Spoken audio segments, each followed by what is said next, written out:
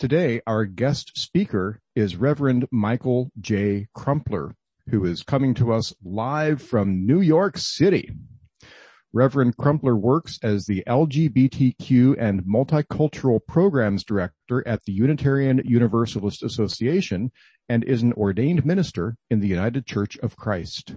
Michael lives in Brooklyn, New York, and is very active in social justice ministry at the historic Judson Memorial Church of New York City, where he served as president of the board from 2016 to 2018. He is most passionate about intersectional ministry centered in Blackness, queerness, HIV/AIDS, economic justice, and emotional well-being. Michael has been published in 2 groundbreaking works related to HIV and AIDS. On curating issue 42, What You Don't Know About AIDS Could Fill a Museum, and Spiritual Care in the Age of Black Lives Matter. Michael is also the point person who is in charge of the UUA churches that are becoming welcoming congregations, and East Shore is part of that initiative. And we kicked off our initiative on Pride Day this year, and we're already well on the way of recertifying ourselves as a welcoming congregation for all people. So it is with great joy and great pride that I welcome our guest today, Reverend Michael Crumpler.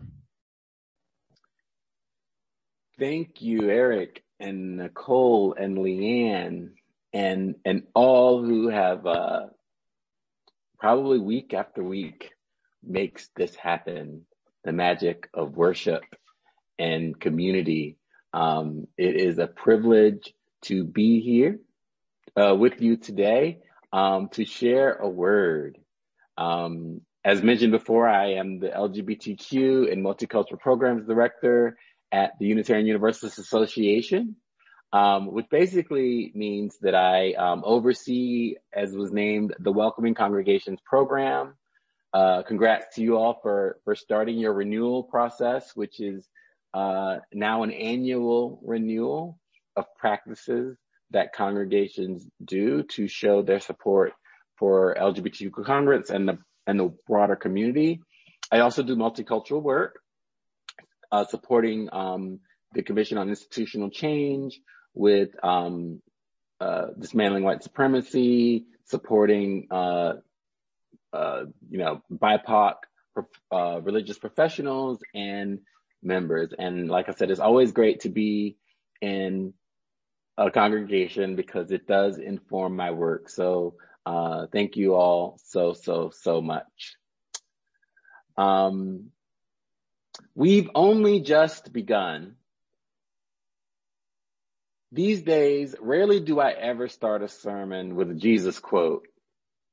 And never have I ever used a T.D. Jakes quote to ground a sermon.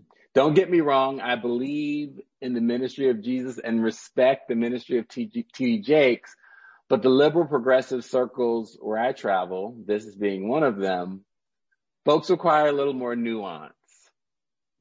But as I considered what was on my heart to share with you today, it was these quotes, along with the fresh words of our very own, the Reverend Teresa Ennis Soto, that spoke to me the most.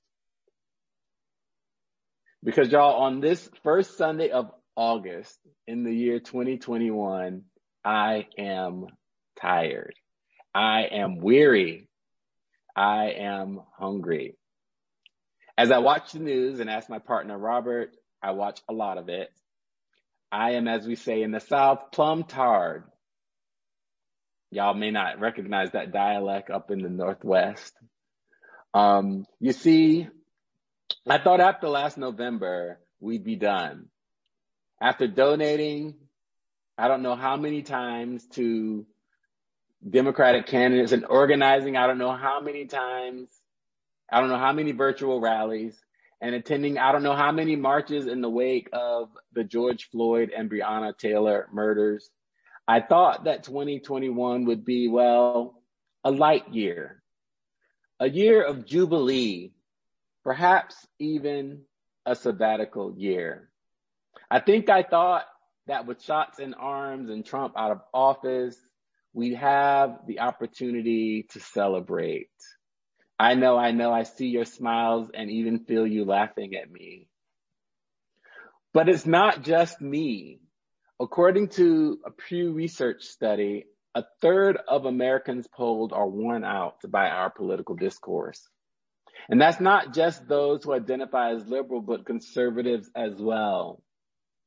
The American Psychological Association found that 56% of adults were stressed out about the election long before Election Day. I suppose that's to be expected with debates and commercials and emails and phone calls, et cetera, et cetera. But then you add on to it our own internal UU values, separate from the broader political narrative. Our call to dismantle white supremacy culture. Our call to, in a culture that continues to endorse white supremacy. Our call to defend trans rights, as at least 50 anti-trans bills have been passed in 38 states. Our call to protect the right to vote, even as the access to the right to vote is gravely at risk in 14 states. Our calls for immigration reform, while refugees are being told not to come, and indigenous sovereignty and native lands are being stolen for corporate profit, along with other calls of clean climate, police reform, gun control, abortion access. As an organizer and an activist, even I must admit, it's a lot. And by a lot, the American Psychiatric Association named the common symptoms of political fatigue: depression and anxiety, cynicism and pessimism, detachment, anger, hopelessness, a decline in motivation. Add to that a global pandemic, social isolation, and financial worry, and we are in a world of trouble, both socially and individually. The call to live into our values, fight the good fight, and side with love can start to feel less like an exhortation and more like a cattle prod. But in the face of racialized voter suppression and under-prosecuted insurrection, record-breaking heat waves, and cruel attacks against the trans community, how do we protect ourselves from depression, cynicism, detachment, and hopelessness? This is where I find the words of Jesus to be so refreshing. Come unto me, all ye that labor and are heavy laden, and I will give you rest. Take my yoke upon you and learn from me, for I am meek and lowly in heart, and ye shall find rest unto your souls. For my yoke is easy and my burden is light. So if you come out of the Christian tradition, these words require a little context. As a son of the Black South, I experienced the historical Jesus as this benevolent, anthropomorphic figure whom I could lean on as a source of renewal and resilience in the face of insurmountable adversity. For us, Jesus was the balm for every ache and the answer to every conundrum. But that's not the Jesus I'm amplifying today. The Jesus that I'm amplifying today is the sage Jesus. The Jesus who was enraged by empire and still found time to escape for solitude. The Jesus who found time to be with his friends. The Jesus who found time to weep over his dying friend and feed the thousands with limited means. As one who loathes Jesus' language and the religion of those who seek to suppress the lowly with dystopian values, there is a Jesus who knew how to sustain himself amid the evils of empire. As good liberals fighting the good fight, there is a Jesus who was in the valley, a weary and discouraged Jesus. And yet a Jesus whose yoke is easy and whose burden is light. So what does it mean to move into ease in a time when so much evil is on the rise and so much is on the line for the sake of justice? This is where community is vital. I think we have spent so much time personalizing the words of Jesus that we have missed the message. Yes, the literal words attributed to Jesus include the singular personal pronoun I.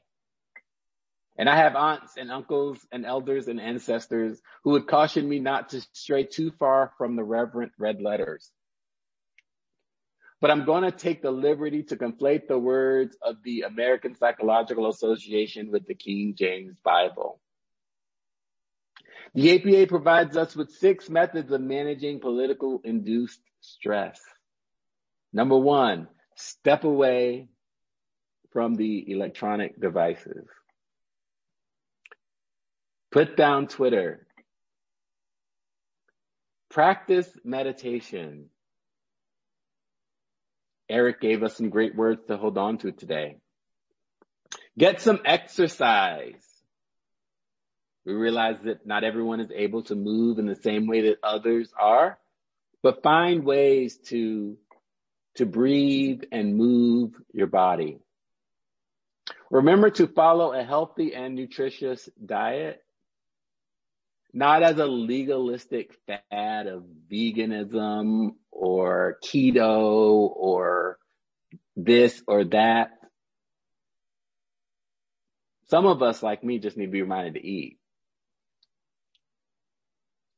Avoid black and white thinking. Seek counseling if necessary. These are all things that some of you already know to be good and just and right. But I believe Jesus adds to this list the value and virtue of community. Let me step back for a minute. The context of Jesus' words are enshrouded by legalism and religious rigidity. Jesus wasn't necessarily speaking to people who were exhausted.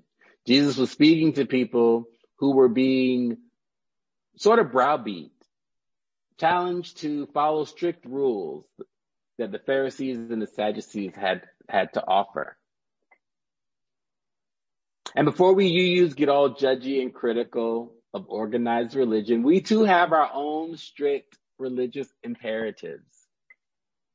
They may not look like Orthodox Judaism or evangelical Christianity or Roman Catholicism, but we too can be very rigid about what we all ought to do and not do these days. What books to read, what voices to follow, how systemic is our racism, how restrictive is our pronoun usage. Even the broader public narrative is pushing back on our imperative of wokeness, all of which I deeply believe in, by the way. But in these most weary of days, as we seek to sustain ourselves for the long and treacherous arc of the moral universe, I believe the yoke of Jesus is community. It's easy to want to read more books, give more money, scream at more rallies. But I believe the moment is also calling for us to, as the Reverend Teresa beautifully states, feed one another with the long spoons of your compassion. And I would add, in community. So feed one another with the long spoons of compassion in community. The purpose of religion is less about upholding our legalistic values and principles, and more about repurposing our values and principles towards upholding one another. Just as it is important to dismantle racism, recycle our resources, rally against injustice, it is equally as important to uphold one another in community in the face of social and political exhaustion. The burden of fighting for justice and the yoke of inequity becomes easy when we all bear it together. Yes, step away from your devices, practice meditation, get some exercise, eat well and good, and sometimes let go of the dogma just a little bit, and even seek counseling if necessary. But also find time to gather together where it is safe. Find time to watch something that is not news. Find time to engage in activism and be with people in ways that are consistent with care. Yes, we are tired. And hopefully, as T.D. Jakes says, it is a sign that we are almost at the end of the fight. But to be honest with you, I doubt it. Therefore, all the more so, what must we sustain ourselves for the long and treacherous journey ahead? Amen. Ashe. May it be so.